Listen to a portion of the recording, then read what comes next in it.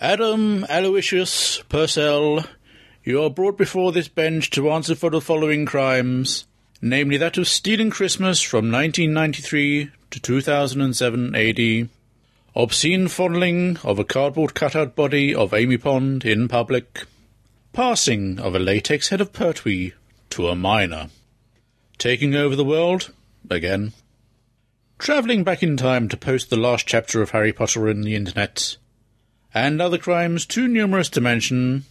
Do you have anything to say before sentence is passed on you? Yes! Welcome to Staggering Stories, podcast number 117. Oh.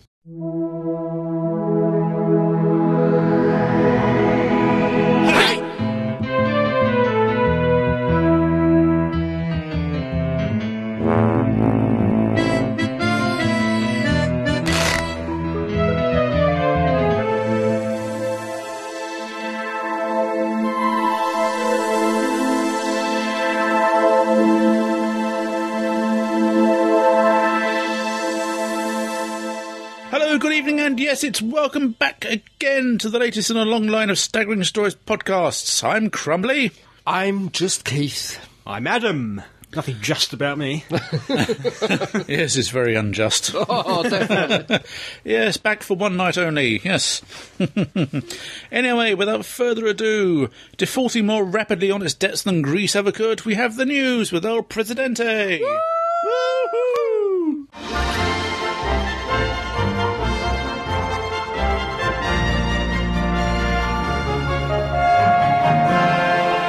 Doctor Who. Woo. Confidential silenced. Ooh. Confidential. It's a secret, as Karen Gillan's song goes. I thought it was making whoopee. What? She's doing what? Sorry. Well, now, Doctor Who Confidential will be taking those secrets to its grave. Oh dear. Yes, has been widely reported. The BBC has cancelled the behind-the-scenes programme, with their press office saying, Doctor Who Confidential has been a great show for BBC Three over the years, but our priority now is to build on original British commissions, unique to the channel. to which we might ask, is Confidential British? Yes. Is it unique to the BBC Three? Yes. Yes, okay. Numerous Save Confidential campaigns instantly erupted. In sores. In sores. Yeah, the most high-profile probably being the Twitter-based one, @SaveDWC, followed by nearly 8,000 people, including Confidential's most recent narrator, Russell Tovey, Doctor Who's own vast toffee, MN, Stephen Moffat, writer Neil Gaiman, and so many, many, many more. Blimey. It remains to be seen if the BBC can be swayed into changing their mind, as they did with BBC Radio 6 music, as we rapidly approach the 50th anniversary of Doctor Who. Ooh. So yeah, sad to see that one on the chopping block. Yep. The last active spin-off. That's it, yeah. Depending on Torchwood's state, which is uncertain. Well, we'll have to wait and see. Watch this space, as it were. Star Trek Roundup. Yarch! Original Mr. Spock, the 80-year-old Leonard Nimoy, 80. has attended his last room party and will have to find his pon far elsewhere. I think he's a bit old for that now. As he's announced that he has attended his last ever convention, at least willingly, maybe someday his ashes might do the rounds. I'm sorry, I've just got a sudden vision from the Doctor Who... No, the Doctor Who night, where they kidnapped Peter Davison. Yeah. Just had a sudden vision of him kidnapping Leonard Nimoy. Can I kiss Leonard Nimoy? I wasn't quite going that far, but... Just his ears. Gagged with his own ears, yes. The Next Generation is coming to Blu-ray early next year, starting with a 3-story sampler disc, which will comprise of Encounter at Farpoint, Sins of the Father, and The Inner Light. Why do a sampler disc? If you're going to do it, just do it. Well, I think they wanted to make sure they could do it. Yeah, well... Yeah. A lot of technology involved in Yeah, I can understand that, but why release those on DVD? Why not just say, we can do it, and then go straight into... Maybe to prove to people that it will look good, I don't know. I Rather than have them spend £70-odd, whatever, on a box set, prove it to them with a £15. Yeah, but Paramount has been re-releasing Next Generation box sets in a more sort of compact form and cheaper as well. Much cheaper, less than £15. Oh, good grief, yeah. But it's still, I find it still strange. Why release the 3 sampler, It's just me. I suppose it's just, testing the water. Yeah. See if the audience is there for sort of Blu-ray, sort of box sets. So soon after the DVD release. I'm sorry if there's people out there who will buy Star Wars every couple of years when it comes out again. Well, I'm sure there's people. That's the throat of Lucas. Yeah, I'm sure there's people who's going to buy any variation of Star Trek that's released. The difference here is nobody really believed it could be done. Yeah, look at the state of the DVDs; they're pretty poor. It was quality video. copies. Yeah, it was video, and they. Yeah, they were fuzzy released. But anyway, yes. I suppose they've been cleaned up even more. So they've gone back to original film. Ken Ross, executive VP of CBS Entertainment, said of this: "Transferring the series to high definition presented difficult technical challenges, but our team has come up with a process to create true 1080p HD masters with true HD visual effects." Spock. Oh, sorry. "We can't wait to show fans how pristine the series looks and sounds with our upcoming Blu-ray releases." Yeah. Now they have proven the technology with these episodes, CBS intends to release season box sets from later in 2012, so put your bank manager on speed dial. No.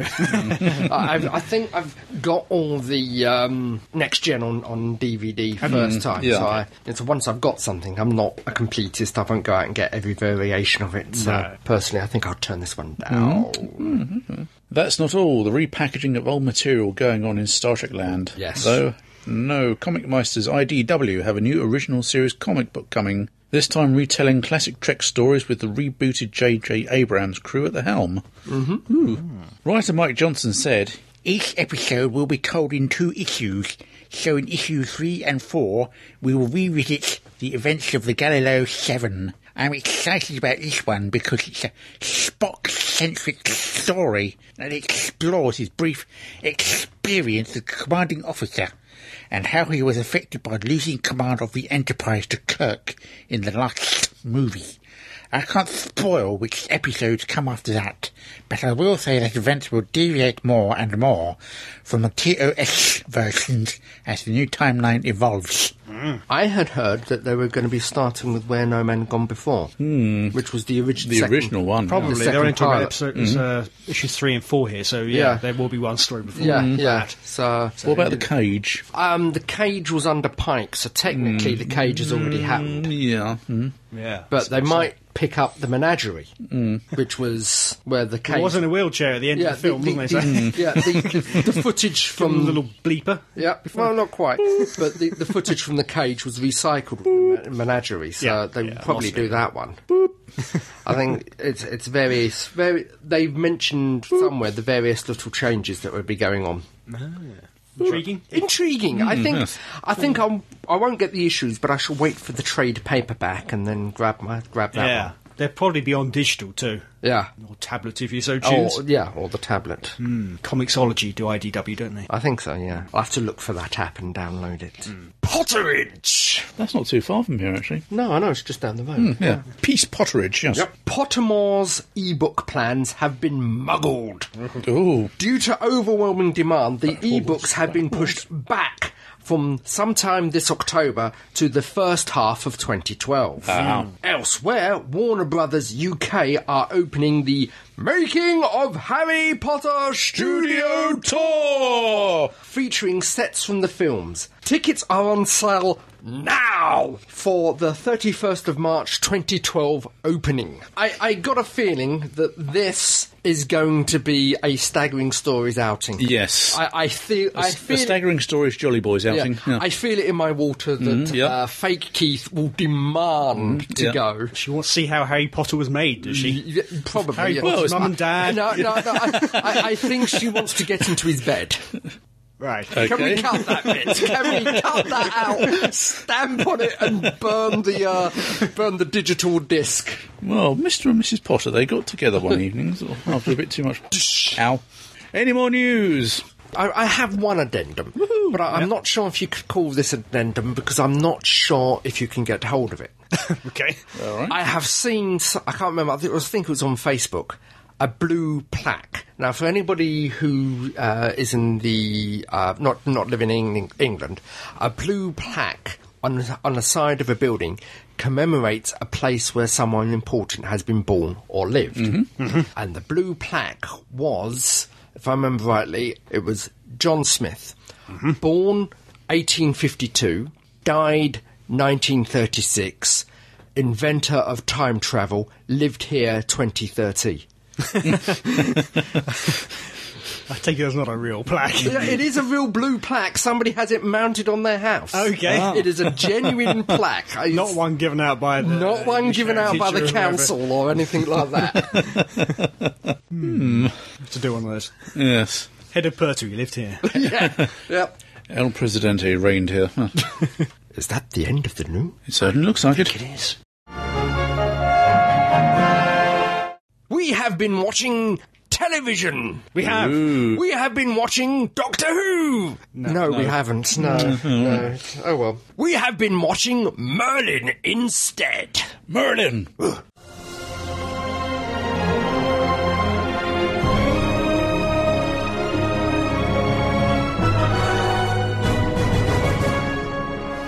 So Merlin is back. Yes. Straight after Doctor Straight Who. after Who. Yeah, it was Who Merlin. We were happy puppies. Yes. Yeah, well, actually, I was busy editing the podcast. He like was. you He was. said. I have since seen it, though. Okay. And episode 2. Yes. Ooh. They seem to have upped the ante slightly. What with the rift in the world. Yes. The rift in the world. It's sounding vaguely Torchwood now I say it. Yeah. Somebody compared it to a giant pair of buttocks. No, that was Torchwood, not Merlin. Definitely Torchwood. Yeah. Yeah, no wonder John Barrowman looked so pleased. The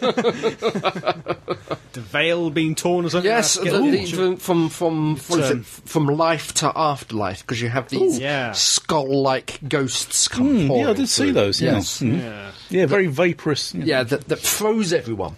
Oh. They all got to wear white Rice Krispies. Frozen to death. Yes. Ooh. Yes. Except Merlin, who got better. As you do. Got better. I'm alive! I'm alive! I feel happy.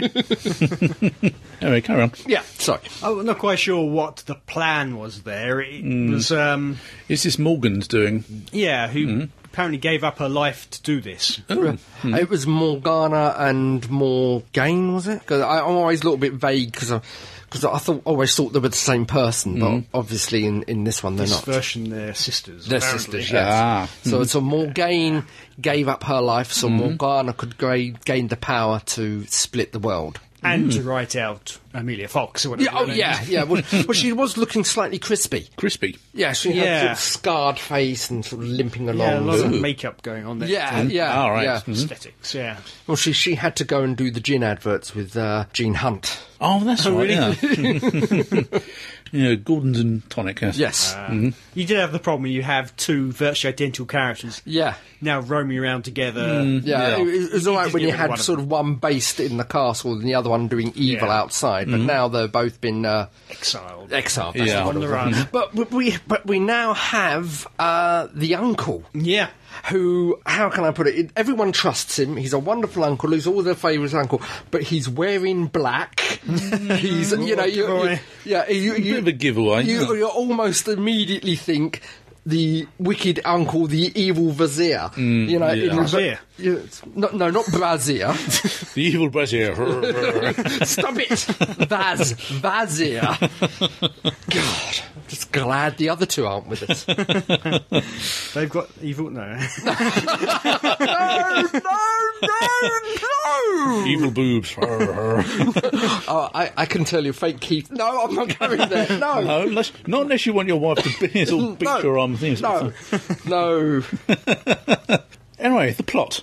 Yes, the uncle, the evil vizier. And so he plays it nice, but you can tell. Yeah. You can tell he is evil. He's 'cause a wrong one, yeah. Yeah, that was my first action. He said, oh, well, he's the new evil guy. And I think it's not until the final act of the first episode he actually meets with Morgaine, and they sit in together and cackle in the corner, revealing their evil plans. So they're as thick as thieves. Then. Yes. Yeah, they twiddle each other's moustaches. Don't, because I know what he's going to do.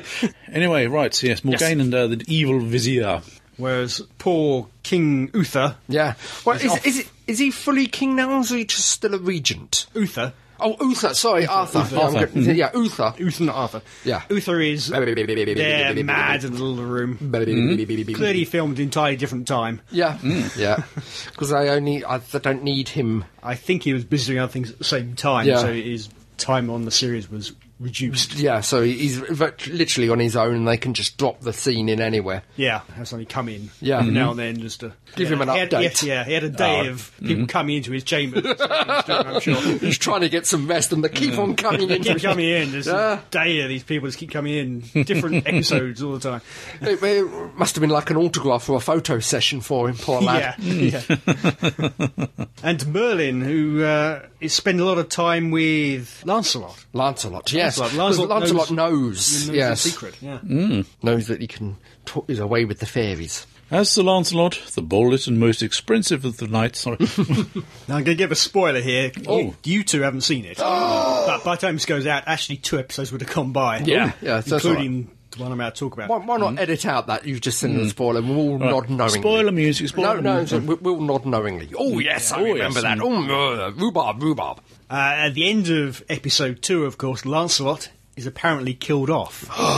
Shock, horror, gasp. Which I think completely blows away all of the legends. Well, my main complaint by one of the films by Bruckheimer is if you take away the magic from the story of Merlin, the only thing that is left is the triangle between Arthur, Guinevere and Lancelot. Yes.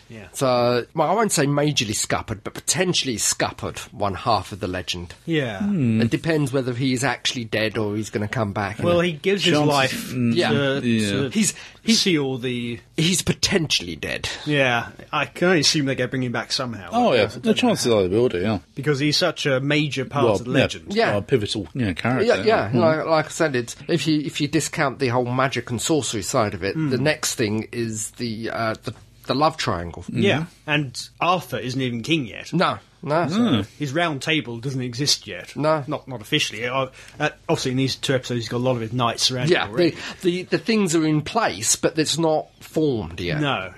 So you can't get rid of Lancelot yet, surely. No. I don't know. We have an email from Jean, which we'll read out in this segment a bit later, who obviously knows a bit more about legend. Yes. She's quite an avid Arthurian, is Ginny. But overall, as from what I saw, I did enjoy... I've never been a great lover of Arthur. It's been there. It's one I could watch. It's one I can miss. I'm Arthur not... or Merlin? Sorry, Merlin. Yeah. I'm not a great lover of Merlin. It's one that is there. Well, I don't think you've rated you too highly either. Yeah. It's one that is there. It's one that I can miss. It's not for me. It is not a must-see TV. But what I saw of these episodes, they were enjoyable. You know.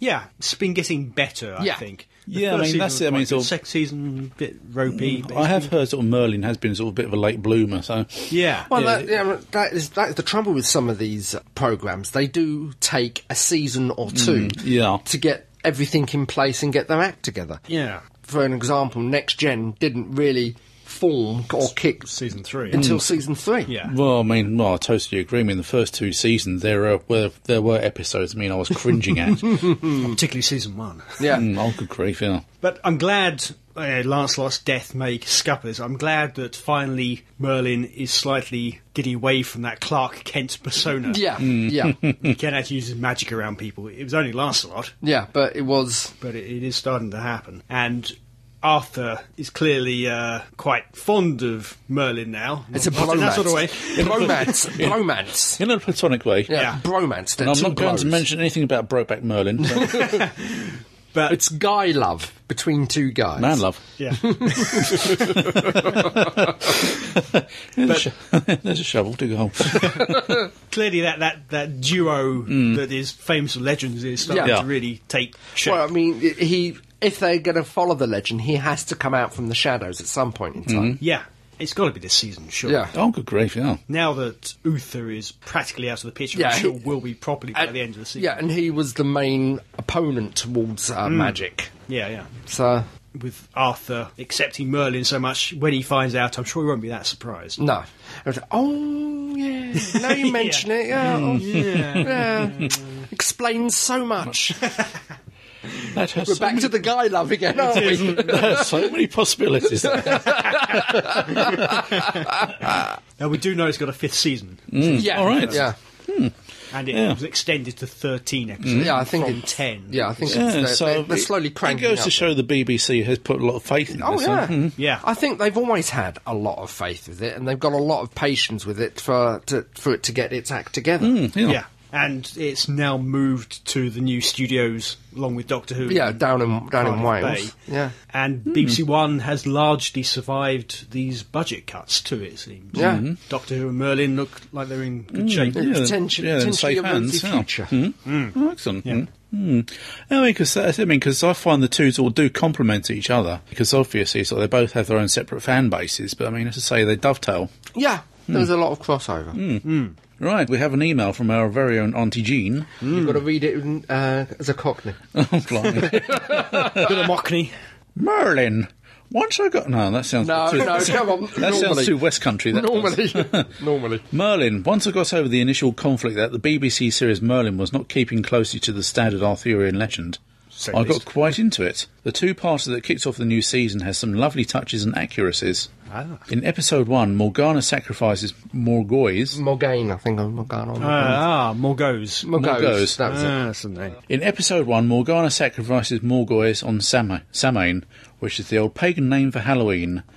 The way the Knights Hall was decorated in celebration as a part of the changing of the year and remembrance of the dead was in keeping with the accurate meaning of Samhain, which is also the night when the veil between the world of the living and the dead is the thine. So good use for the plot. Of the two main characters who die in these stories, Morgause appeared in most of the legends, pretty much from the start, and played a fairly pivotal role. In some, she is the mother of Mordred with Arthur, but over time Morgause and Morgaine appear to have become one character, so I won't be surprised if Morgaine does not start to use Morgause's powers. Yeah. I think they killed off Sir Lancelot to avoid it turning into a soap opera or having too much sexual tensions. Sir Lancelot did not appear in the early Welsh-English versions of the legend, turning up in the French retellings in the 12th century and most famously in La Morte d'Arthur. By killing him off, he has made an appearance to satisfy those who only know him as a main character in the legend. Wow. But they get rid of him before it gets too mushy. He got quite mushy, I think, by then. Between Arthur, Gwen and him, and takes it back to the earlier telling. Again, though, I won't be surprised if he does not come back. Yeah. Similar to Greek myths, it is possible for living people to cross the land of the dead and then come back, but not unaffected by the experience. Agravain, the blatantly obvious evil uncle, had a black coat and cackled. So Agravain was Arthur's nephew on his mother's side, but Morgaine's full brother and knight of the Round Table. He has both a good and bad role in the stories, often acting as the villain, murdering 2 other knights of Camelot, but in some stories he acts heroic. Because they have played around with the ages of the characters, Arthur and Merlin being young men, it is more convincing for Agravain to be older, and by changing their position so that Arthur is the nephew of Agravain instead of his uncle is more believable. I suspect that he'll become Morgaine's reluctant pawn, possibly to save Gwen, who he seems to have taken a shine to, though he is both in this telling and the original the sworn enemy of the Queen Guinevere. Just to show the writers are doing their homework, the Darocha appears to be based on a little-known malevolent fairy and agent of mortal abduction. Normally portrayed as the butler-like servant of the fairy queen, he carries out her commands without emotion or waste of energy. With equal aplomb, he may serve the queen her tea or retrieve on his black charger a desired mortal. Silently obedient to his queen, he is able to make all surrender their wills to his command. Although many have journeyed with the Far Darocha to fairyland, few have returned with him. Maybe Sir Lancelot will return. Although this telling of Merlin is altering the story, they are respecting the original more than some films and other TV versions. I'm enjoying it, although this version of Arthur has to be the thickest on the planet not to have realised Merlin has been using magic. Thoroughly enjoying this romp through the Arthurian story. TTFN, Gene. Thank you. Thank you, Gene. Thank you, Gene. Shame Yes. right here, but Yes. good to have that. Yes. Yeah, he's a bit of a Lois Lane, isn't he, really? Yeah. Yeah, interesting where it goes from here. Yes. I'll certainly tune in next week to see what happens. Yeah, it's good that Arthur's finally getting position of power. Yeah. I don't quite understand why he's left this idiot in charge, though. He's a trusted uncle. Who've never seen before. Yeah, minor technicality. yes. Minor technicality. Yeah, I thought with an uncle you'd never seen before, you just think, oh, hang on a second. Oh. Anyway, dear listeners, we've been watching more television. More, you say? Yes, in particular BBC Three, and a very new and very interesting horror series called The Fades.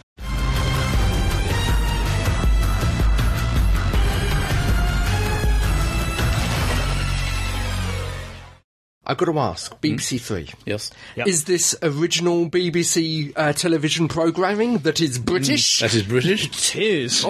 Like other programmes that we may watch on BBC Three. Yes, yes. Okay, how many episodes are we in? About 3 episodes four now. episodes in now? 3 as we record. 3 as we record, yeah. 4 by the time we publish. Yeah, it's shown on Wednesdays. That's right, yes. It is intriguing. It is things that make is sort of Bump in the night. dragging me back to it. It is meant to be in the same vein as Being Human. I don't think it is. So far, it's a lot darker. A lot darker. It is a lot darker. Despite the best friend, there's not a great deal of humour in it. Yeah, Well, no, we not shall come back to the best friend in a minute. Yeah. But the basic premise is, I believe, I see dead people. yes. But you see me. Dead, Eat me.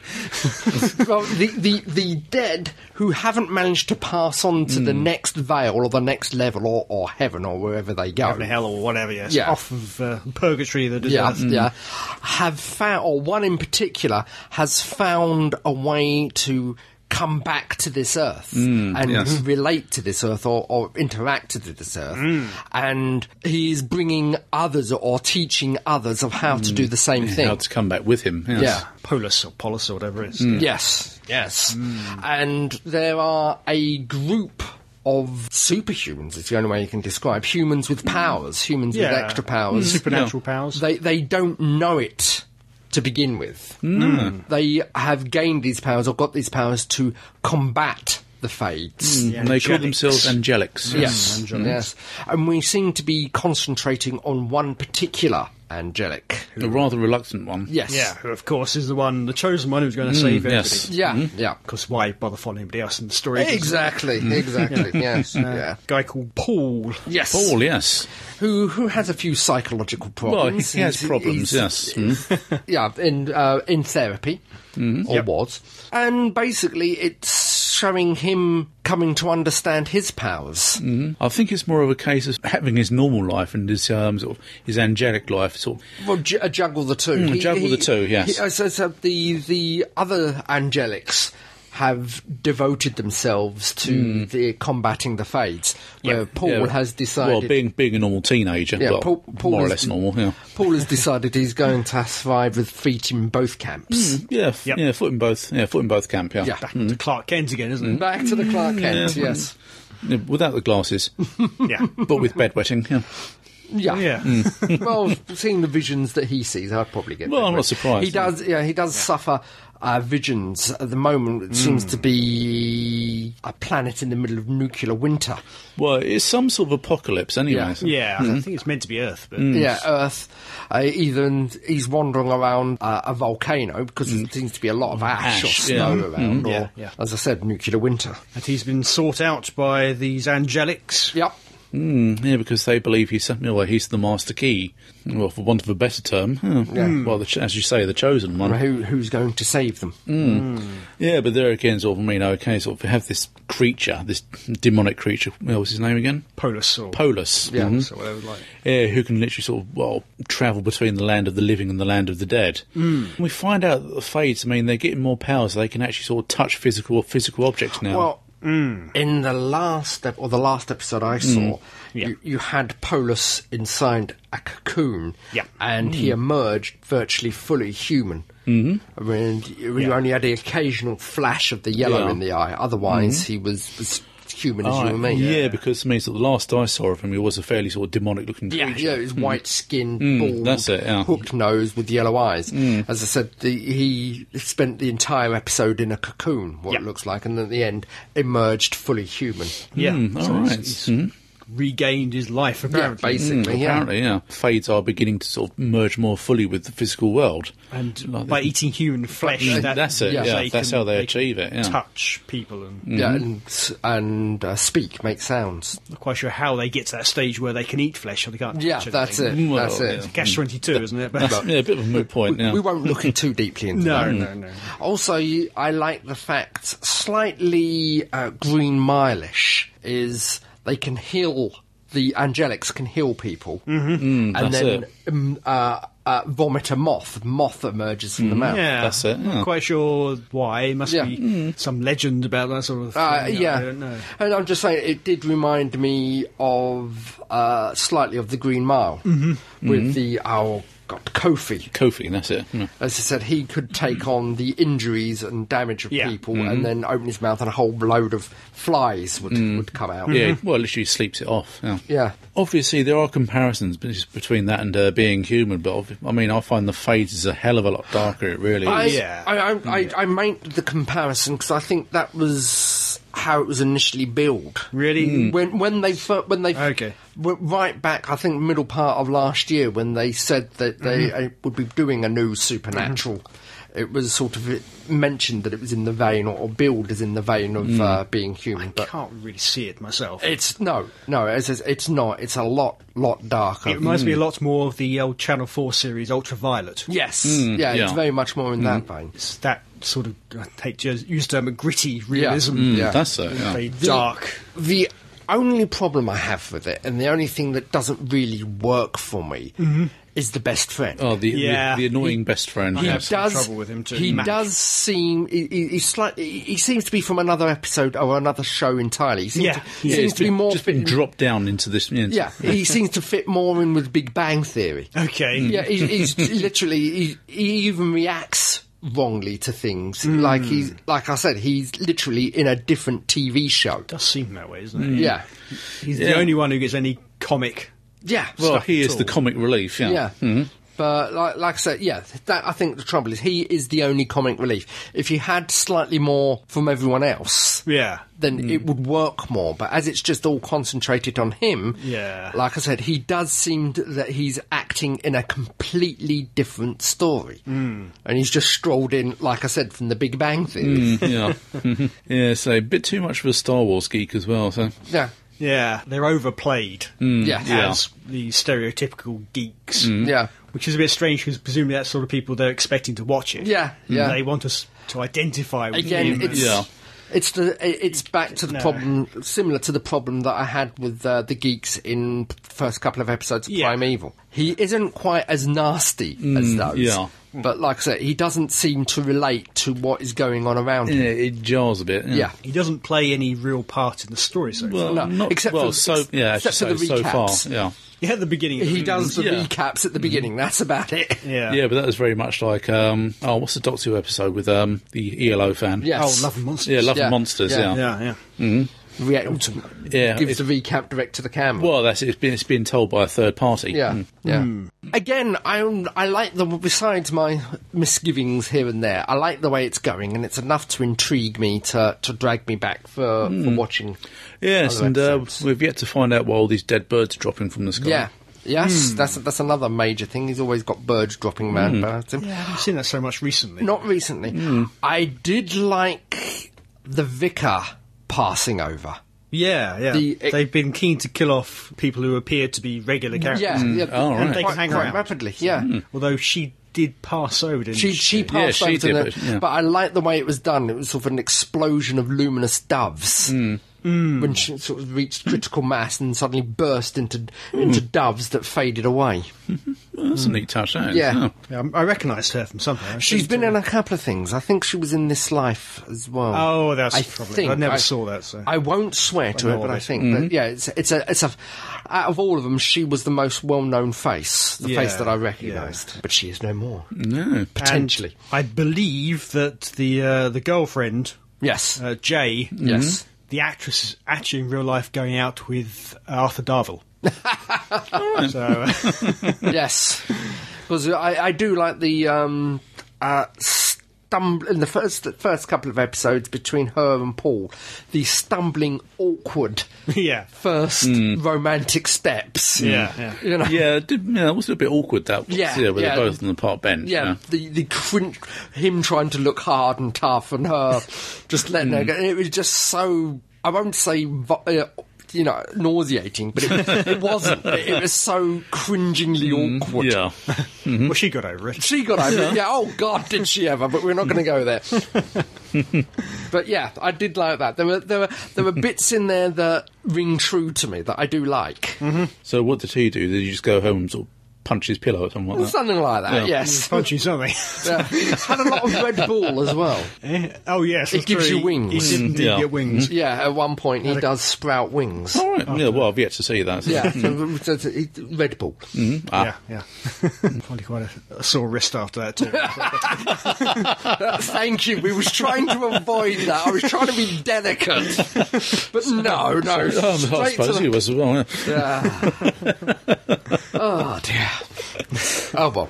But only a couple episodes left now, I think. Yeah, how long is it meant to be? I think it's 6 episodes. 6 episodes. Only Yeah, six? it's a short run. They're talking about being able to make it into a trilogy. Yeah. If they get picked up. Like again. I said, you can tell there is a story. They're not just sort of throwing random things and random episodes. It is going somewhere. Yeah. Whether it will all wrap up this season and something new will happen next season, or the story will go over as another matter. Well, that remains to be seen. That Yeah. does, Depends what happens to Paul, if he gets better or... Yeah, oh yes, considering as we've seen it now, spoilers, what happens there. And sort of the mother, I've seen the mother somewhere, his mother. Indeed. She's a familiar face. Claire Rushbrook? Yes. Yeah. She was in Satan Pit. Yes, that was it, yes. Yes. Can't remember the character's Ida. name. Ida, yeah, that's Yes. the one, yeah. The only one who survived. Yeah. Or one of the only ones who survived. Went in the TARDIS. Yes. Yeah. So, thoughts and opinions? Yeah, overall, I am enjoying it. Each episode you're seeing more of Paul's abilities. Yeah. What is it? The second episode you had the lightning and Coming out of his hands. Heal Yeah. people. taking defending the fades and I think this episode, one we've just seen, he heals someone. Yeah. Didn't he do it before? I'm not sure. He healed a bird. No, he heals. He heals. He's back to life. Heals. That's it, yeah. What's him called it? The one who looks like Ross Kemp. yeah. He's one Neil? of the angelic. Neil, yes. Neil. And we have the wings, and also he had a slight accident with his sister. Oh, yeah. Oh, yeah. Yes. Yeah. Like, spoilers. Shuts her up. Yeah. Yeah. So, I did wonder about the wings. They appeared quite spontaneously. Yeah. But, Yes. But are they tucked, folded behind the shirt? next scene they're gone. Yeah. What are the wings? And they didn't reappear when he next had an episode. Is it some form of vision that he had suddenly there, or I don't know. were they physical manifestation? That's it. Yeah, of Red Bull. Yeah. Yes. Gives you wings. Yes. Yeah. It's good, but it doesn't have the heart, if that's the right word, that being human has. No, not It's a very at the different moment. series. Yeah. Despite what I said a little while ago, being human seemed to hit the floor running. Everything was in place, and It's the characters really being human. Yeah. The characters here, they're not quite as instantly no, lovable. they're not quite as fully defined. Yeah. So we're building it up as we go along. So this one is going to be a slow burner. Yeah. But unlike, as Gene says, Torturewood, there is enough there. It's not the name of the programme that is drawing me back. There's enough there in it to draw me back. There's enough interesting things that have yet to be solved. As the series progresses, I mean, I see it's a completely different entity anyway. Yeah. So, no, that's the same as there is enough there to keep me watching it.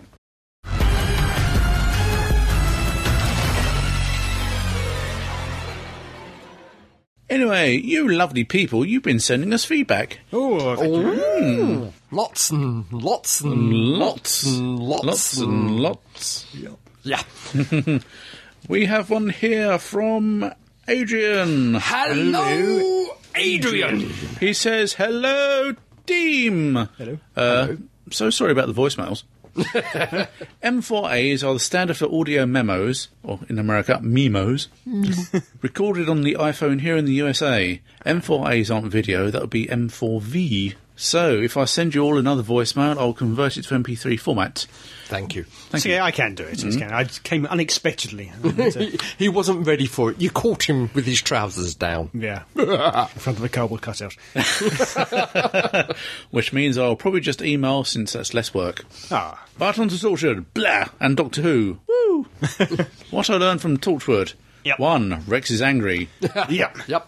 2. Esther is a screamer. Sorry, is a crier. Yeah, what is it? Screaming McCries a lot? I think that's what Karen called her. Something like that. Yeah. Whimpering. Well, not anymore. 3. Jack likes to get naked. Yeah. We knew that. Yeah. 4. Gwen likes to scream. Yell. 5. Corporations are bad. 6. There is a giant stone butt in the earth, but it likes Jack. Okay. Right. 7. RTD needs to never touch Torchwood again. 8. Place. That I really would have preferred a Captain Jack and the Time Agent series. Yeah, that could be quite good. Expensive, probably. This could be a pre-Torchwood one, or post-COE, or post-MD, or all of the above. Time travel, see? Yeah. There were 2 years of Jack in space before MD, yes? His brother, great and crazy ass, James Masters, could show up as allies and then antagonists, and it could cross over into Doctor Who for the 50th anniversary. So, the 50th anniversary. Yeah. Have you all heard any rumours about possible storylines for the 50th anniversary? Or actors? No, Not early yet, for that. not Bit yet. early. Moffat probably has something in his mind. No, you've got something up your sleeve. Yeah, he's dropping... I won't say dropping hints, but we're having that knowing smile whenever he's been asked questions. Oh, really? Yeah. All right. Maybe Matt Smith and company could try to break into the Time War to save someone, or change an event. Maybe tie it into somehow giving River back her childhood and making her a normal girl who can grow up with her family, like Matt did with Amy in the Pandorica Big Bang 2-parter. Oh, I don't know. Then, of course, the John Sims Master would get involved. He could recruit a previous Master like Derek Professor Yana Jacobi to help from the outside. Or the Master could try and recruit the Time Lord human hybrid David Tennant to stop the war changing. On his side, of course, would be Rose, and maybe an adolescent offspring of hybrid Doctor and Rose. Speaking of children, if you can get Tennant to guest star, you can probably get his wife, who played Jenny, aka Real Doctor's daughter. She could show up via Captain Jack and his time agents, heck, and make her a time agent. Why not? Yeah.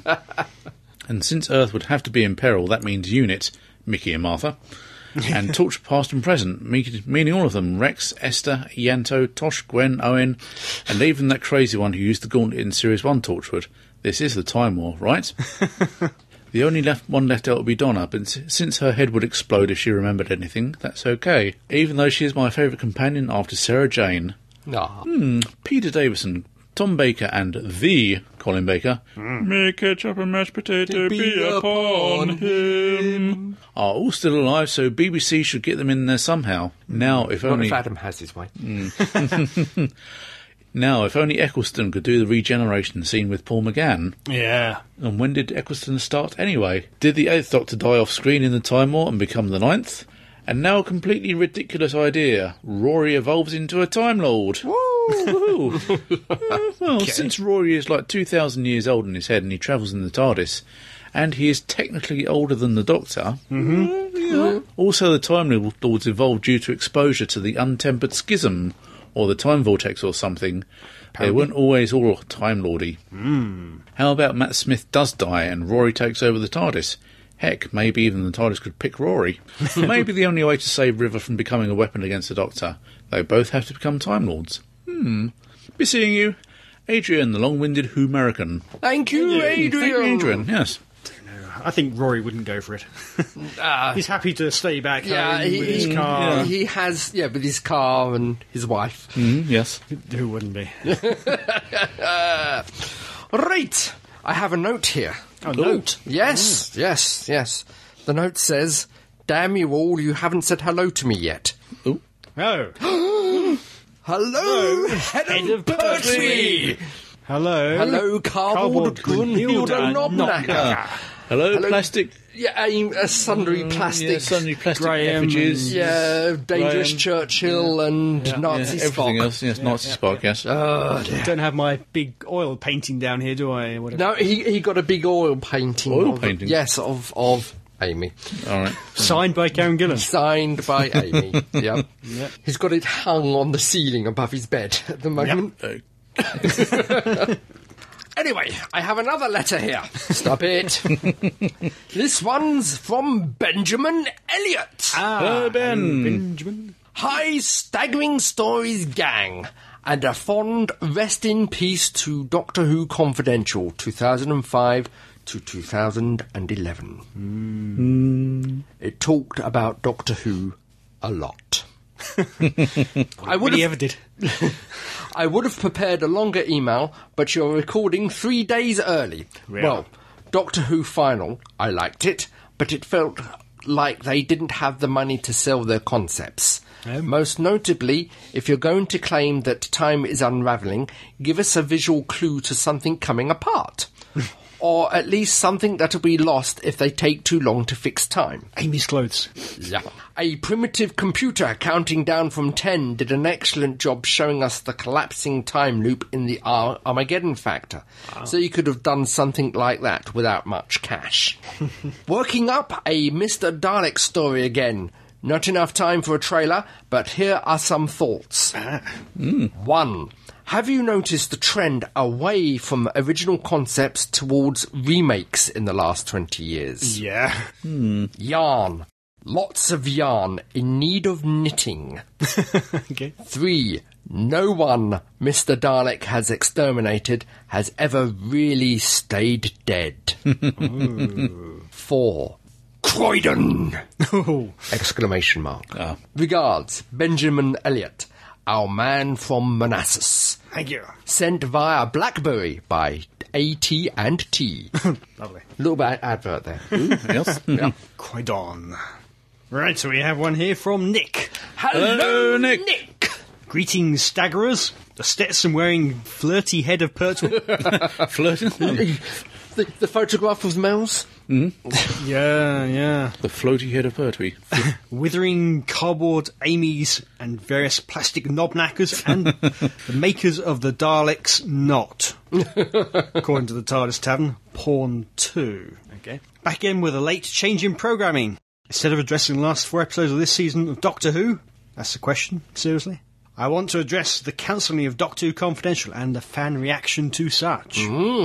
As a quick preface to my comments, I should say, as an Australian, I've never been blessed with watching the full episodes of Confidential. The cut-down episodes made available on the box sets are all we've had access to since the show resumed in 2005. Since 2006 they have aired directly after the episodes on ABC. Apart from the 4 full episodes available as part of the specials box set, the only way for me to view a full episode has been rather less than legal. So that might colour my reaction to hearing a couple of weeks ago now that the Confidential that accompanied the Wedding in River song, that blasted question, would be the last ever to air. I think DWC has made some cracking good TV in its time on air. The 11th Doctor announcement broadcast, and do you remember the first time being a particular note? However, things do end. Nothing, apart from Doctor Who, lasts forever. Making a programme of this calibre costs money. Before anyone says it's cheap to make, consider. It's not cheap to put up 5-6 people for days on end in America, plus flights. This is also true for flying them to Venice and Croatia in Season 5, and Rome and then Pompeii for Season 4. This money is budgeted to come out of what sounds like a ridiculously small pile of money allocated to BBC Three. If the money allocated to DWC is put in something that challenges preconceived notions, that is smart and funny and inventive, I think the money has been reallocated correctly. Also, for all the chest-beating fandom have done, the first Let's Save DWC tweet that I saw came unsurprisingly from Ian Levine. This is a show that draws less than 1 million viewers. I'm aware that BBC Three isn't a terrestrial channel, therefore not everyone in Britain sees it. Still, if Ian Levine and Tony Gunnishan and El Presidente and Thomas Spilsbury whip up the troops and get 2 or 3 million signatures on a petition and take it to the BBC Trust, my first question, if I were a member of the Trust, would be, if I went back and asked every person who signed this, would they watch DWC every week? I don't think they would. As soon as Doctor Who is over, most, not all, are off watching Strictly Come Dancing or X Factor or another of those reality-based programs. I personally would rather run into the mulching machine from Seeds of Doom than watch. No offence. This is a good show. I'm not disputing that. Could have been better, yes. Could have had less music video montages. Absolutely. I just don't feel banging our fists and stamping our feet as a fan community over the cancellation of a show that isn't even the main show we love, doesn't portray the community in the best light. Which I think has always been our problem. We complain, but we don't offer an alternative. If someone came to me with an alternative funding model that would both save the BBC Three and the money it needs to keep DWC on air, while not affecting Doctor Who's budget, I'd support that. I'd right up front with El Presidente, Tony, Ian and Tom, demanding that the BBC bring back DWC. Until then, we're always going to sit on the other side of the fence. Thanks for listening, Nick. So you're for Confidential? I am for Confidential. I'm going to throw my hat into the ring here and say I've enjoyed it. Yeah, but I'm not going to miss it. Really? Yeah, it's nothing that I can't get information from elsewhere. They didn't have it on the original show, so it's not something I've grown up with. It's something I've enjoyed. I don't know. I think it plays an important role in demystifying TV for children. True, but like it says, I think the money could go elsewhere and be used elsewhere.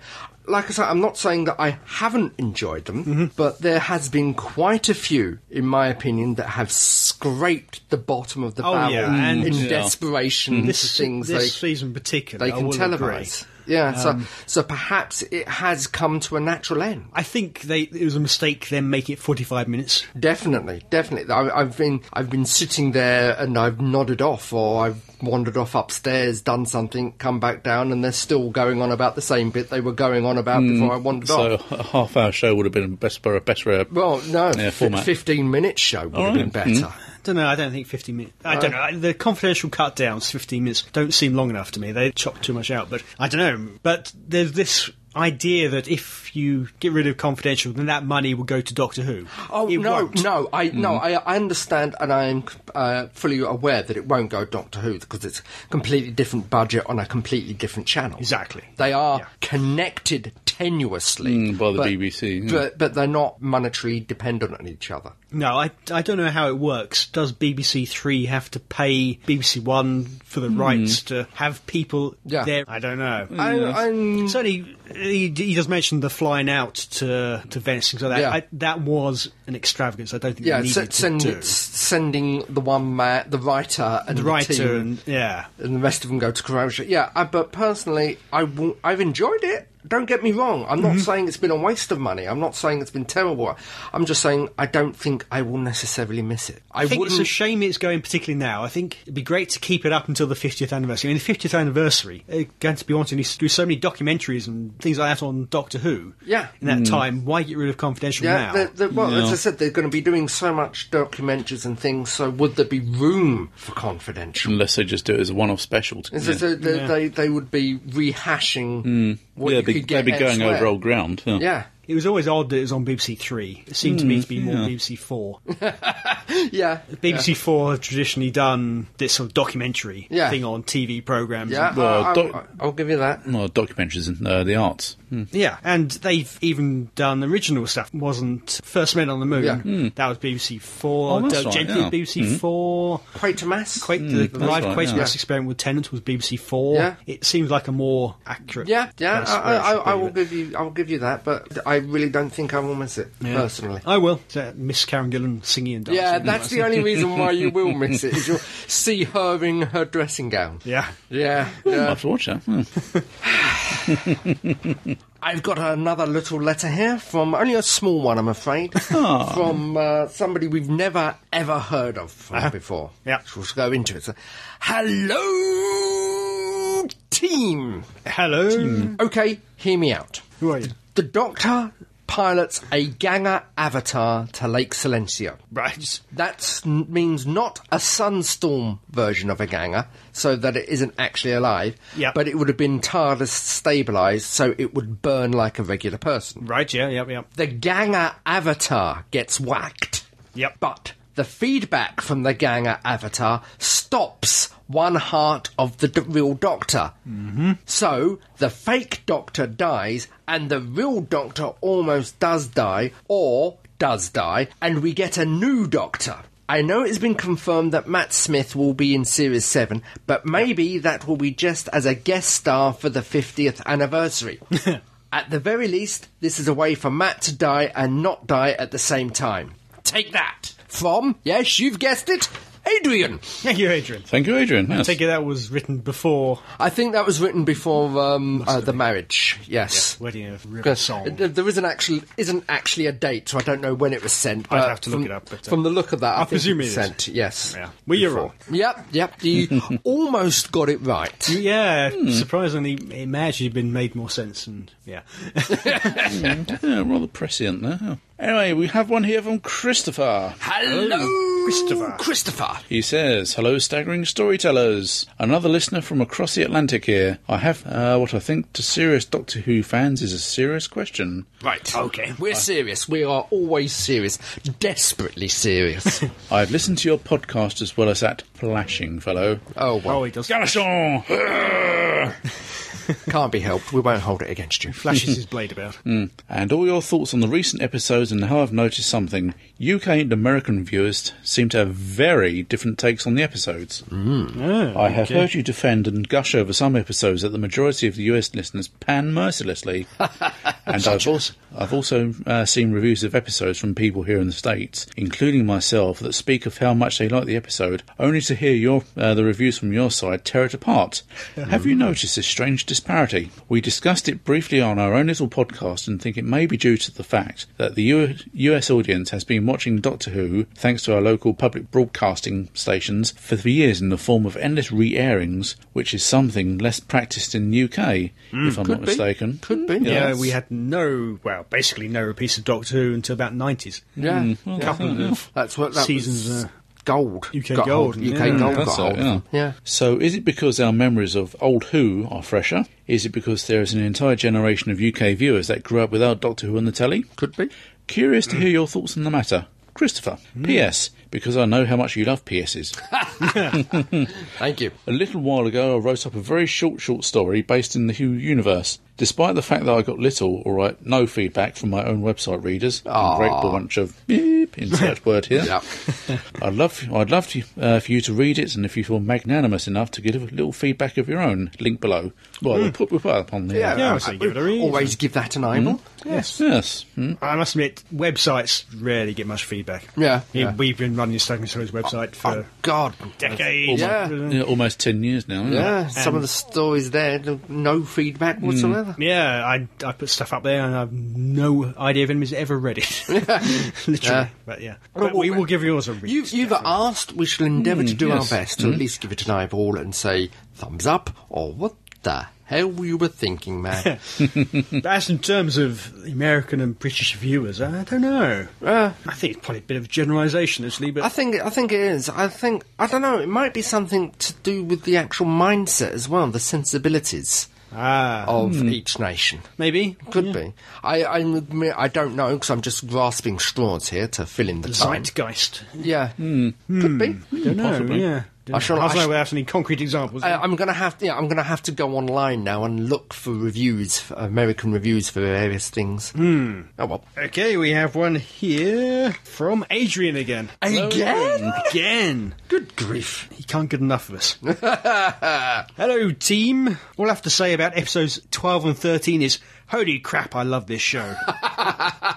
From the nose, the legs, and Mrs. Robinson to Where's My Wife? And from Shut Up Hitler to Stormageddon, Master of All, and She Didn't Get It All From You. I love it. I mean, come on. River breaking all of time and space, save the Doctor. In the words of our other Doctors, fantastic and brilliant.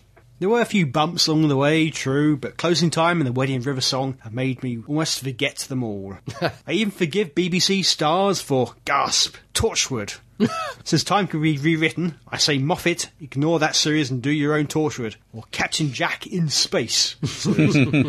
But Doctor Who is made of awesome. So I'm going to watch Season 6 all day today, since my girlfriend punked out on watching it yesterday. Ooh. Oh well, nobody's perfect, eh? She's still pretty cool, though. Is she dead? No. Oh dear. Be seeing you, Adrian. Thank you. Long-winded Who-American. Again. PPS. Oh, EPS? There's no PS, just go straight to PPS. Okay. The Wedding of River Song totally and almost exactly rips off the Japanese anime Steins Gate, which you mentioned last time. I think that was mentioned. I didn't get around to watching it, oh dear. But I doubt Moffat has seen it, so let's talk it up to Morphic Field, eh? And I still think that this episode was freaking amazing. All right then, konnichiwa. Thank you. Thank you. Right, we have a rather long one. Who's it by? From Chris. Hello, Chris. I think we may have met him. I think we did. This is the Chris we met. Yeah, I think so. Could be. He says, having actually met you now, Oh, yes. Yes. I can say hello to the Staggering Stories team and the iDrive-wearing head of Smith. Right. By Silencio Lake on the plane of sighs, an impossible astronaut will rise from the deep and strike the Time Lord dead. Oh. And this is where it went wrong. The Wedding of River Song, London, 5:02pm, 22nd of April, 2011. One person I haven't mentioned so far is Murray Gold, and he made the opening sequence feel so epic. Mm-hmm. Time's really gone completely bonkers. No, I've got a better one. It's the most wibbly and wobbly than time has ever wimmed. Wibbly wobbly. Incredibly funny to see Charles Dickens talk about Christmas specials. Yeah. And Caesar Winston Churchill, who better? The soothsayer is summoned with his bandy legs, beard and hair of an idiot. What happened to time, demands Caesar. Woman, replies the soothsayer. Another cracking pre-titles. Earlier, great little soliloquy from the Doctor, made better when he pops his head up and it's not a voiceover. We have our one and only Darker this year, and it's a bit the worse for wear. I'll skip the Gideon Vandeleur sequence. He's the Tesselector. Full surprise. And get straight to the live chess match. Yeah. That's why they call it live chess. Great line. I'm sure you know it was Mike Gattis playing Gantok. Yep. But you couldn't tell at all. Superb, No. Superb prosthetic and a great little performance from Mark. Yeah. Yep. Good voice acting. I didn't know till the confidential. No. I knew it was someone notable or someone famous, but I didn't know who. Oh, really? Okay. Because I think I read it somewhere that it was a star, but it didn't mention which star it was. Right. As brief as his appearance was, I think, for me, this eclipses even his Richard Lazarus performance. Down into the crypts and moving skulls. Very creepy. And having them eat the rats made it even worse somehow. Gantok's death, falling down the hole into the skulls and being swallowed up was pretty frightening, even though it did make me think of the curse of fatal death. Yeah. Dorium's back in a head of a box. How fun. Later, you mentioned a woman. Yes, I'm getting to her. What's she like? Attractive, I assume. Hell in high heels. Tell me more. Earlier, Dorian complains of a headache, and the Doctor's got his box the wrong way up. Very funny. With the Doctor not wanting to go to Utah, that's why the use of the telephone call is a pinpoint perfect timing from Stephen. I don't think it's that he's missed it. I think he always meant to go to see Elizabeth Stewart in his final hours. Oh, look, I'm crying now. It's that he missed it, and he knows he definitely wasn't there, and one of the Doctor's oldest and best friends died alone. Really crying now. There can't be a better person to make the Doctor face up to his responsibilities and be a better man than the Brig. It's a hell of a terribly moving moment to have in this of all stories. Thank you, Stephen, and thank you, Alistair. And so, with envelopes in hand, the Doctor's determined that it won't happen to him. It's time. So, Utah and Lake Silencio. River struggling against the suit was pretty heart-wrenching in itself. And you are forgiven. Always and completely forgiven. That made me so happy and surprised he said that. Oh, he's okay. His one eye opening, just realising all the nervous tension in one great big chuckle from me. Well done, Matt Smith. Later. So, this is the situation we find. A needle stuck on a record. A record. Good God, man, have you never heard of downloads? Making Winston Churchill say that was so good. Possibly his best line ever. Oh, the silencer back. And soldiers and Pond, Amelia Pond, with an eye patch. Later still, but she's actually one of the good guys. I was ecstatically happy when the Doctor realised she'd been drawing pictures again, including one of her as Pirate Pond. Yeah. I have a theory about this, which can wait till later spoilers. Some great lines too. You look rubbish. You look wonderful. So do you. We'll soon fix that. And how do I look? Cool. Really? No. Rory's actually a soldier now, and a captain, and not married to Amy. Area 52 looks cool! I'm going to say it. Yes, I am. Here it comes. And they were all wearing eye patches. Yep, yeah. Or rather, eye drives. A very, very clever idea. How else would he work with those creatures? Silence in water are scary. Excellent discussion between the Doctor and the Captain. She said that you were a Mr. Hottiness and that she would like to go out with you for texting and scones. You really haven't done this before, have you? No, I haven't. Long pause. Hilarious. Corvarian's been tied up at last, and funny seeing her discomfort at the flirting. Yes, you do have to listen. It's your punishment. Like the Doctor and River being both ends of the paradox, and it's shorting out briefly. The silencer out, and all eyes drives off, except for Captain Williams. He was so brave to face them alone. That look back from Amy and the flicker of something behind the eyes, as she blows them all away with a machine gun. Yes, go pond. But then we have Madame Corvarian begging for mercy. It's like what I said before. Amy won't ever get her baby back. And then she compounded the felony by coming back for her and putting her in the suit again. So I kind of think she deserved what she got. That being said, the moment Amy actually pushed the eye drive back into place was really frightening. River Song didn't get it all from you, sweetie. Delivered with venom. Hell have no fury like a pond scorned. And we should get a drink sometime. And married. Punchly delivered by Karen Gillan. Excellent. Scene on top of the pyramid of River talking about all the thousands answering her distress call to help with the Doctor was so incredibly uplifting. She really does love him, and her suffering more than every living thing in the universe was again heartbreaking. Crying again. I'm surprised it took the Doctor this long to get the handcuffs off. So we have the wedding. Absolutely no hesitation from Amy about giving her away. Loved that, and another phenomenally important kiss. Surprised the Doctor's actually inside the Tesselector version of himself. I certainly didn't guess that. Although, as I said to you in person, you could make the case that he was actually speaking those words, making those movements, so technically, that kind of is the Doctor Who dies at Neuter. And with that, one little final vignette from the nursery rhyme. I think now I can reveal my theory. Oh yeah. I don't think the Amy and Rory we saw in the other reality were the Amy and Rory by the lakeside. I think at the end of the God Complex, the Doctor managed to get Amy and Rory back home roughly 5 minutes to a couple of hours after the other Amy and Rory set off for the airport to go to America. Yeah. Thus, on the 22nd, the Amy and Rory at home were thrown into the other reality, and furthermore, when we return to the Williams residence, which I think takes place on the evening of the 22nd, Amy's in a melancholy state, and the youngster is visiting. How lovely. We now have 2 girls and 2 murderers, but I won't hold it against them. Rule 1, remember. I'm so glad that happy endings do still exist, if only perhaps in fiction, and Amy's now the Doctor's mother-in-law. Clever old Stephen's gone and shifted the relationship between these 4 again. This has been one of the most amazing and event-filled seasons ever. The standard has been raised significantly from last year, and everyone who has written for this season has written their best stuff this season. Well done to everybody. But where does this leave us this time? We have a madman with a box and a maddened head in a box foretelling dangerous portents of the future. The fields of Trenzalore, the fall of the 11th. That sounds very ominous. Yeah. And perhaps where I think we might be going next year. The oldest question in the universe, hidden in plain sight. Doctor Who? Is this perhaps a record? But I better run and hide. You know what I look like now. See ya, Chris. Thank you. Thank you, Chris. Thank you, Chris. As you can tell, we had to split that between us. Yes, yes. Not a bit of to and throwing. What can we say about that? Not a better review than we did. Yeah. Just turn the podcast over to him in the future. Talking of which, we've got some audio feedback. Ooh. Let's start with Mr. M. Oh, I see what Mr. M sounds like. Oh, it's me, Mr. M, this time in audio form. Hello. It's exciting, isn't it? I'm Yeah. actually in the room. Hello, head of Pertwee. Hello, assorted knob-knackers. This is fun. Do I sound like you thought I'd sound? Anyway, it's time for a story. Yeah. Okay. About a year or so ago, in Tesco's, I was on the phone with my mum, Yeah. and a man came up to me and said, "How did you get signal?" "I can't get signal." And walked off. It was Tom Baker. Really? So I ran after him, got his autograph. Great story. And then a few weeks ago, I was just going into Tesco's and a man walks past me. And it's Tom Baker again.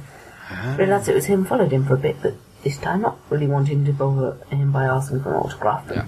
Still deciding to suspiciously spy on him in a shop. What did he There you buy? go, fun little story. I just wanted to ask you a question. When do you think Torchwood should return? Should it be a year, 2 years, 3 years?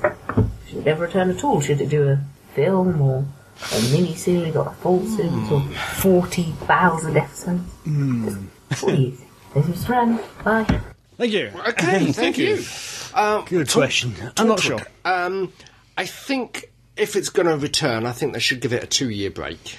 Yeah. So we can forget about maybe the Miracle Day. Problem is Barrowman keeps aging. Yeah. Yeah, Well, that's very true. Yeah. it should go back to either single episodes or a condensed miniseries like Children of Earth. Yeah. 3 episodes. Yeah. Definitely something more akin to Season 2 or Season 3, which is Children of Earth, was better than what... For me, anyway, it's better than what we got with Miracle Day. I know, I think Fake Keith enjoyed it enormously up until the Crack in the Earth episode. But personally, I think the only reason really is why I kept coming back to watch it was Torchwood. If it would have been a premiere series, I probably would have left episode 3, episode 4. I don't know, it's hard to say, isn't it? But I'd like to see it back in some form, I think. Certainly I want them to do more audios. Yeah, oh BBC God, audios. yes. That's the thought. Yeah, those are really good, and we haven't spoken about those. We must do that sometime. Yeah, they've been fantastic. The more recent ones. The latest crop. With Miracle Day, I mean, as I say, the ending left it wide open for Torchwood US. Yeah. Yeah. I think it will continue in one form or another, whether it's on this side of the Atlantic or the other side of the Atlantic. Can't see them wanting to put the money in without having a co-producing company like Starz. Yeah, they won't. I don't think they'll be willing to produce it off the bat by themselves anymore. It's just too expensive for them compared to what they get ratings and merchandise-wise. Certainly in this day and age. Yeah, it doesn't bring anything like the money and the viewers that Doctor Who does. Yeah. Even at its height with Children of Earth, it still didn't bring in quite as many as Doctor Who. I don't know. I'd like to see it back in some form, but I'd want them to just forget everything that happened in Miracle Day. I don't want them to continue with the families. I don't want to see Rex ever again, frankly. Anyway. Yep. Let's have one here from about Babylon 5, I believe. Oh. From Luke. Hello, Luke. Hello, Luke. Hello, Staggering Stories team. It's been a while. Has indeed. The last few months have been quite busy with me finishing off my film diploma and going to Hooverville and things, which was good. Nice to meet you all again. Still no sign of Crumbly, though. When is he going to come to one of these things? I know. Yes, I thought it was time that I sent you some more Babylon 5 feedback. Seeing as it's been a while, I have now watched Season 3 and 4, and a little bit of 5, but... I'll give you proper feedback on that when it's done. So, yes, most of the arc has now played itself out, and on the whole, again, very good, brilliantly building on the previous seasons. JMS did a brilliant job, I think, of plotting stuff out, feeding the audience enough, kind of revealing stuff as you went along, so that we weren't kind of waiting for kind of some big end-of-season climax. Particularly given that at the end of Season 3 I still had absolutely no idea what had happened. And I still don't quite know how Sheridan came back from the dead. No. He got better. But, I think highlights for me, I think, were discovering that the Vorlons weren't all as good as you thought they might have been, and that they were just the flip side of the coin of the shadows. Yeah, it wasn't evil. It was nice to see Sheridan's wife turning up, mainly because I used to have a crush on Melissa Gilbert. Little Hannah Berry there. Just great to see the progression for all the characters. Again, Londo and Jakar, brilliant stuff there. Somehow making Londo this likeable character, even though he does some atrocious things. The ongoing relationship between Marcus and Ivanova was quite sweet, and the way that played out was suitably tragic. Still not sure about Dylan and Sheridan getting together. I mean, a bit cheesy, but I suppose it works out. And Garibaldi, man, watching through the whole of Season 4, trying to work out what the heck had happened to him, was nail-biting stuff. And thankfully, he obviously doesn't turn out to be a bad guy long term. So that's quite nice. And it's pronounced Garibaldi. So all in all, I have nothing but respect for you guys recommending Babylon 5 in the first place. Thanks for that, because I would have missed out on some great sci-fi otherwise. Season 5 has been a bit lacklustre to start with. I know that it's not brilliantly well regarded. I'm hoping it picks up a little bit. Looking forward to Neil Gaiman's episode, though I've heard it's a bit weird. Definitely weird. So and then obviously there's also all the films and stuff that I still haven't seen in the box set as well. So looking forward to those. Doctor Who-wise, I'm not going to give you any feedback on that, because I'd probably go into a very long rant. But I am appearing on an upcoming episode of Radio Free Skaro. I'm not sure whether their episode will come out before yours does. So if anybody wants to hear my opinion on the latest series of Doctor Who, then check that out.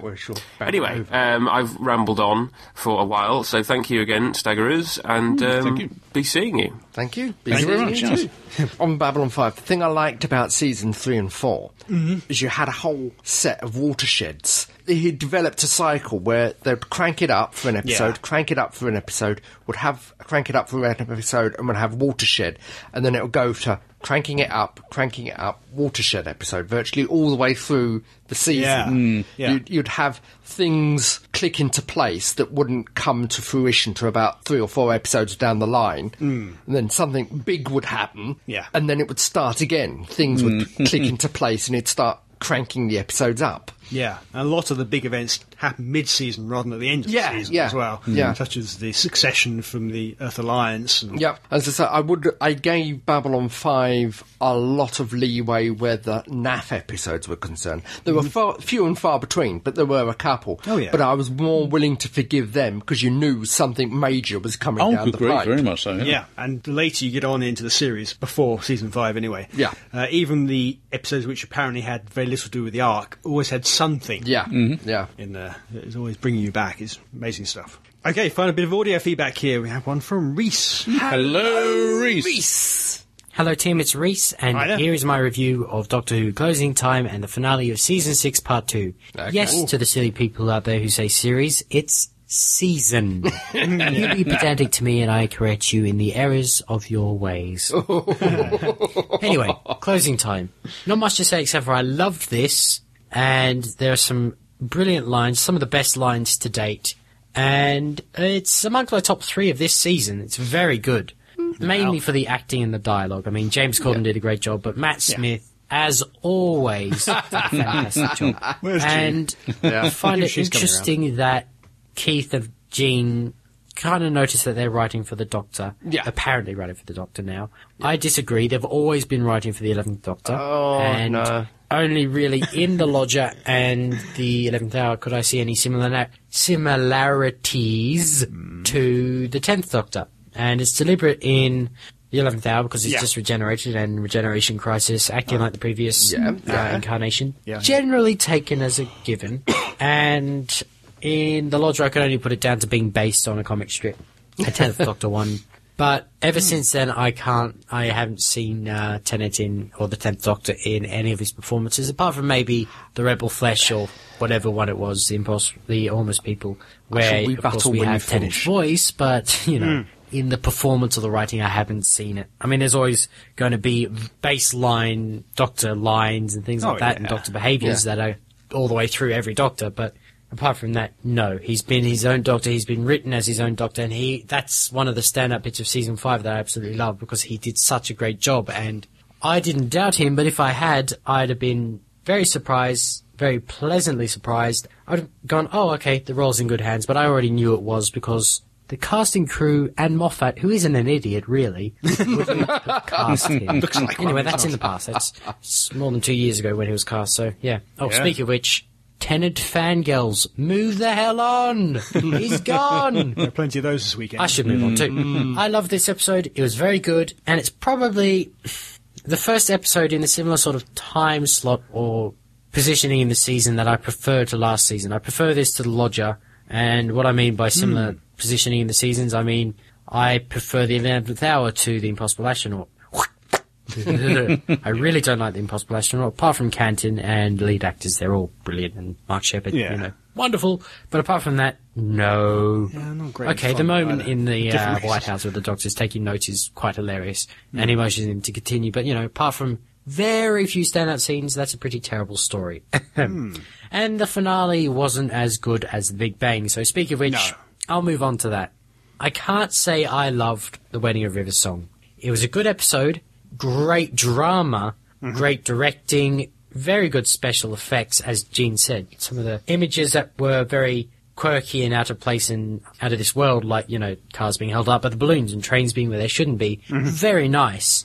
and lots of good stuff. The packaging was nice, but let's say the toy wasn't very good, or the presentation was good and beautiful, yet the meal wasn't all it could have been.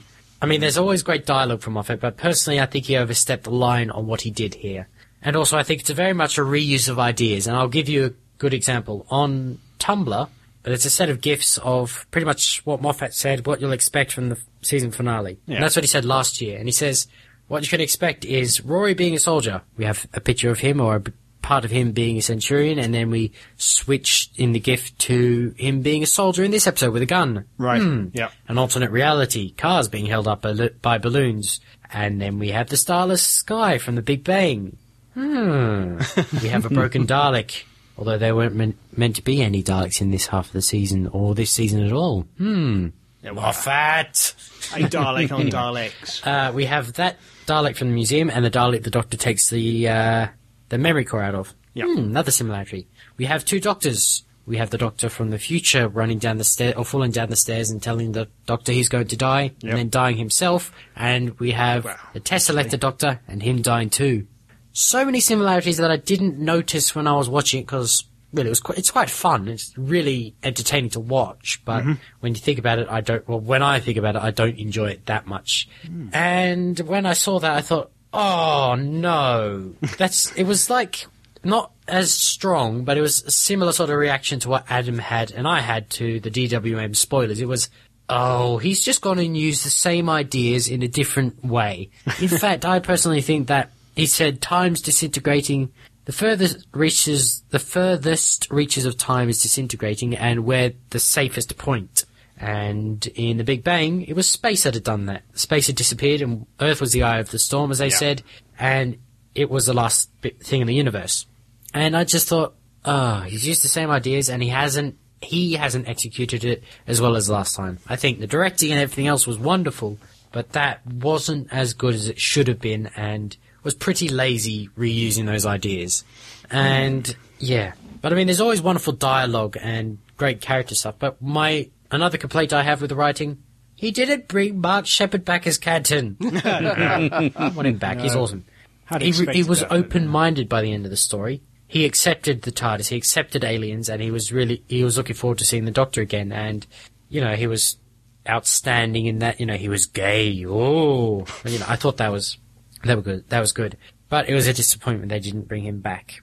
Also, another reuse of ideas, which was completely pointless and we were supposed to care, but I didn't really, was Amy forgetting Rory again. 1, it was out of the blue.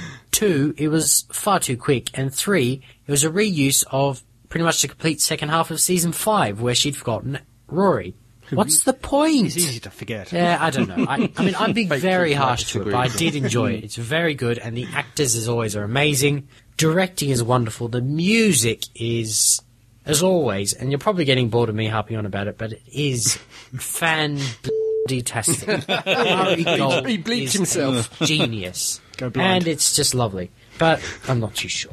And the final scene, I'm worried, because whilst it's probably, as Adam says, Karen's going to be back for episodes next season, I can't have that. I want the Ponds back. I'm a bit disappointed Rory wasn't as good as he is this season in Season 5, because, as we said before, Amy really, apart from, things like The Girl Who Waited, really wasn't used very well this season, whereas Rory, they went to town with his character development, and so they should. Arthur Darvill was really given the material this season to play with, and he's a great actor. But I want to go back to standalone episodes with the Ponds and the Doctor, so we can have the fun we had with Season 5. Yeah. I've been rewatching that recently, and it is so good, and in many ways so much better than Season 6. Yeah. And I just want that fun, but with the character development we've had. And also the line that Amy said to Kavorian when she killed her, which was really dark, but brilliant scene. Riversong didn't get it all from you, sweetie. That added so much to her character, and if that's the end of her, then, well, then you've just wasted a lot of opportunity for character development. I mean, it can be throwaway, and it could just explain why Riv is such a wonderful character and so badass, or badass, as the term is nowadays. Apparently. Shows how out of tune I am with fads nowadays. Anyway, Not sure. And the final scene might have been excellent, but I'm worried. I mean, I am speaking from the point of view of a lusting teenager, but also I am in love with Karen Gillan. It's not just about the legs or her gorgeousness. My heart feels warmer when I see her. I think it is love.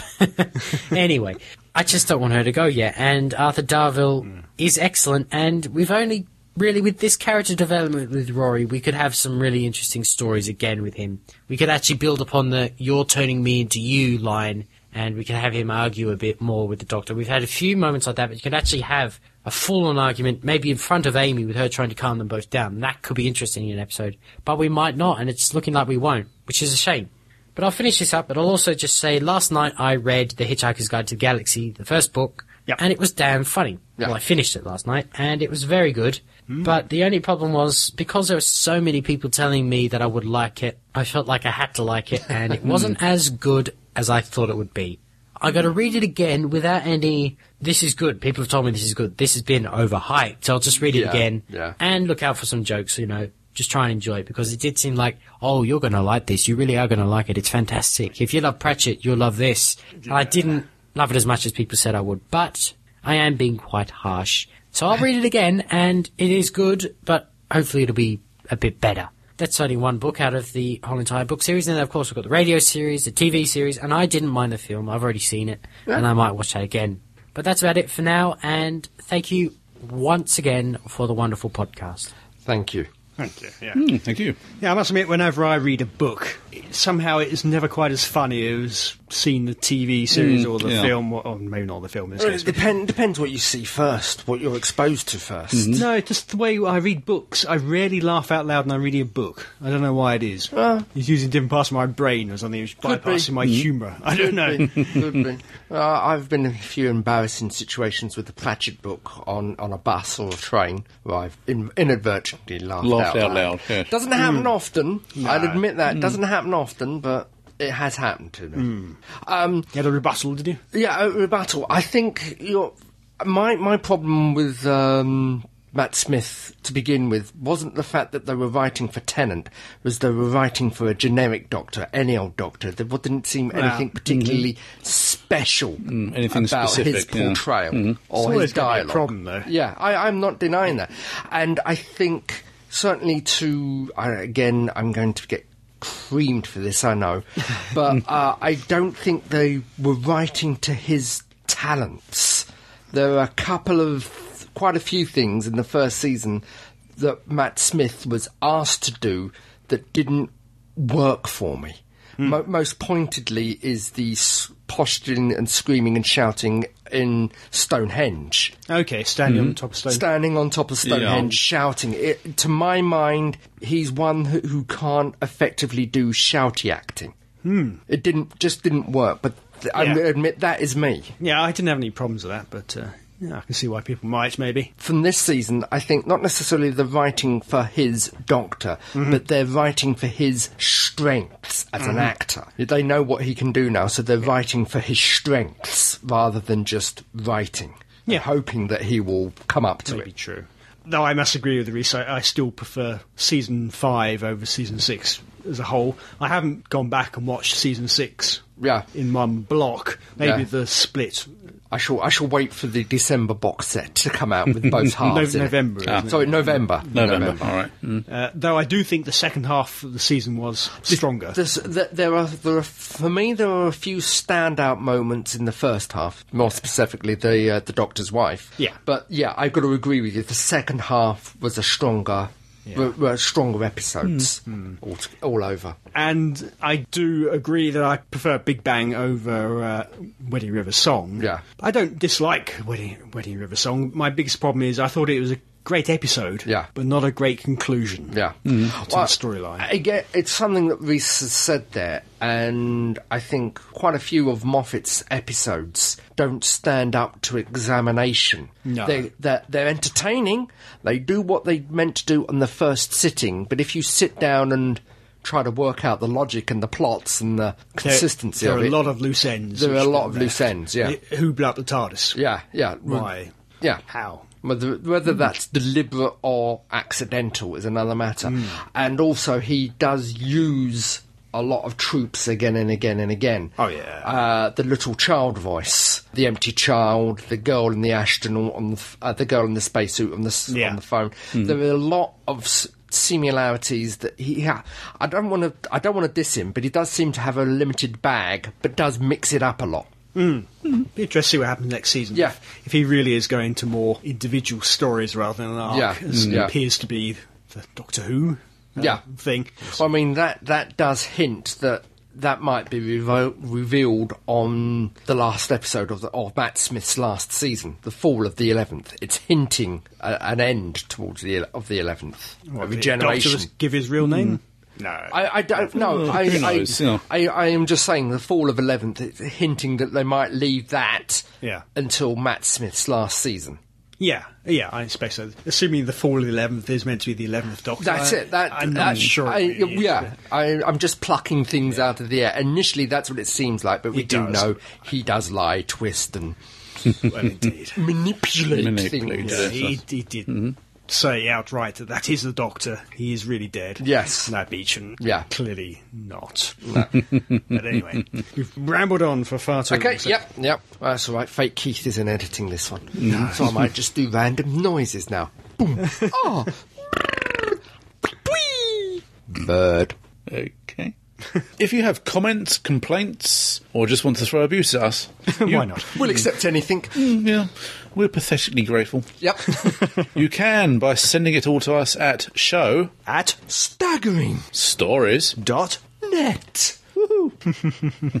And so, dear listeners, that brings us to the end of another podcast. But never fear, in the next one there'll be more of the same. More fun, frivolity and jollity. More news. More females. Maybe. Let's hope so. More news and reviews. More Who Old and New. So, until that fantastical vernacular of... Fiction? Fornication. Yes, that's a good word. Yes. No, I was trying to avoid fornication. Fornication. Never avoid fornication. I'm trying to avoid it in this room because it's just us men here at the moment. So that's the reason why I'm trying to avoid it. Fascination. Yes, unfurls upon us. This is me, Crumbly, saying, be seeing you. Goodbye. Gordon's alive!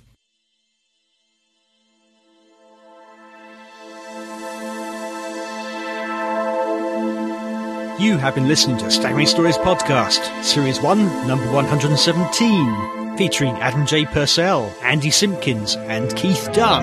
The views expressed here are those of the speaker, and don't necessarily represent those of the other speakers or our site. No copyright infringement is intended, and this podcast is now presented a production for www.staggeringstories.net.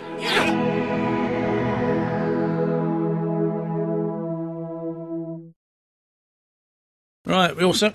No, I've lost my clipboard. Oh, you got it. You grabbed my clipboard to write on. These two. You don't care, you've got to have two. Yeah, we're all... That's the danger of doing it on Friday night. Yeah, I think it's going to have to be a... Let's try to keep the energy levels up, to jump around a bit. What does it do? David Diven or David... The TV... Oh, David Dixon, isn't it? David Dixon, yeah. Psych. He's there looking bleary-eyed at the screen. It dances and wavers in front of him. Yes, and blurs and comes back into focus. There is no need to adjust your television screen. I have no more news. I did have an addendum, but I've forgotten what it was. So I shall probably remember halfway through the evening, and hopefully Adam will do a bit of rejiggly pokery with the cutting and the editing and seamlessly drop it in. No. We'll see. It's either that, or you go at 3 o'clock this morning. Oh, I'm probably going to go da. I shall phone up. Information. I shall phone. Oh dear. Knackered, but he's still there. Okay. Ow. Yes. Yeah, they twiddle each other's moustaches. Don't, because I know what he's going to do. No, we're not going back to Primeval again.